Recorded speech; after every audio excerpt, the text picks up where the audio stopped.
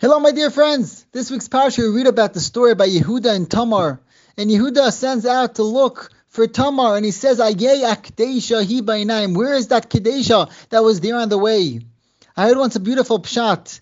We know that all problems of kedusha start with the eyes. The pasuk is telling us if a person wants to reach kedusha, he asks himself, "Ayeh akdeisha," where is their kedusha? Hi ba'inayim, it's with your eyes. As we know, the pasuk already says, "V'lo yisasur acharei levavchem v'acharei einechem asher atem zoinim achareim." All problems of kedusha start with the eyes. If a person is able to guard his eyes and keep his eyes from kedusha, that is how a person reaches that level of kedusha. Ayeh akdeisha. How does a person reach kedusha? Hi ba'inayim. It all starts with the eyes.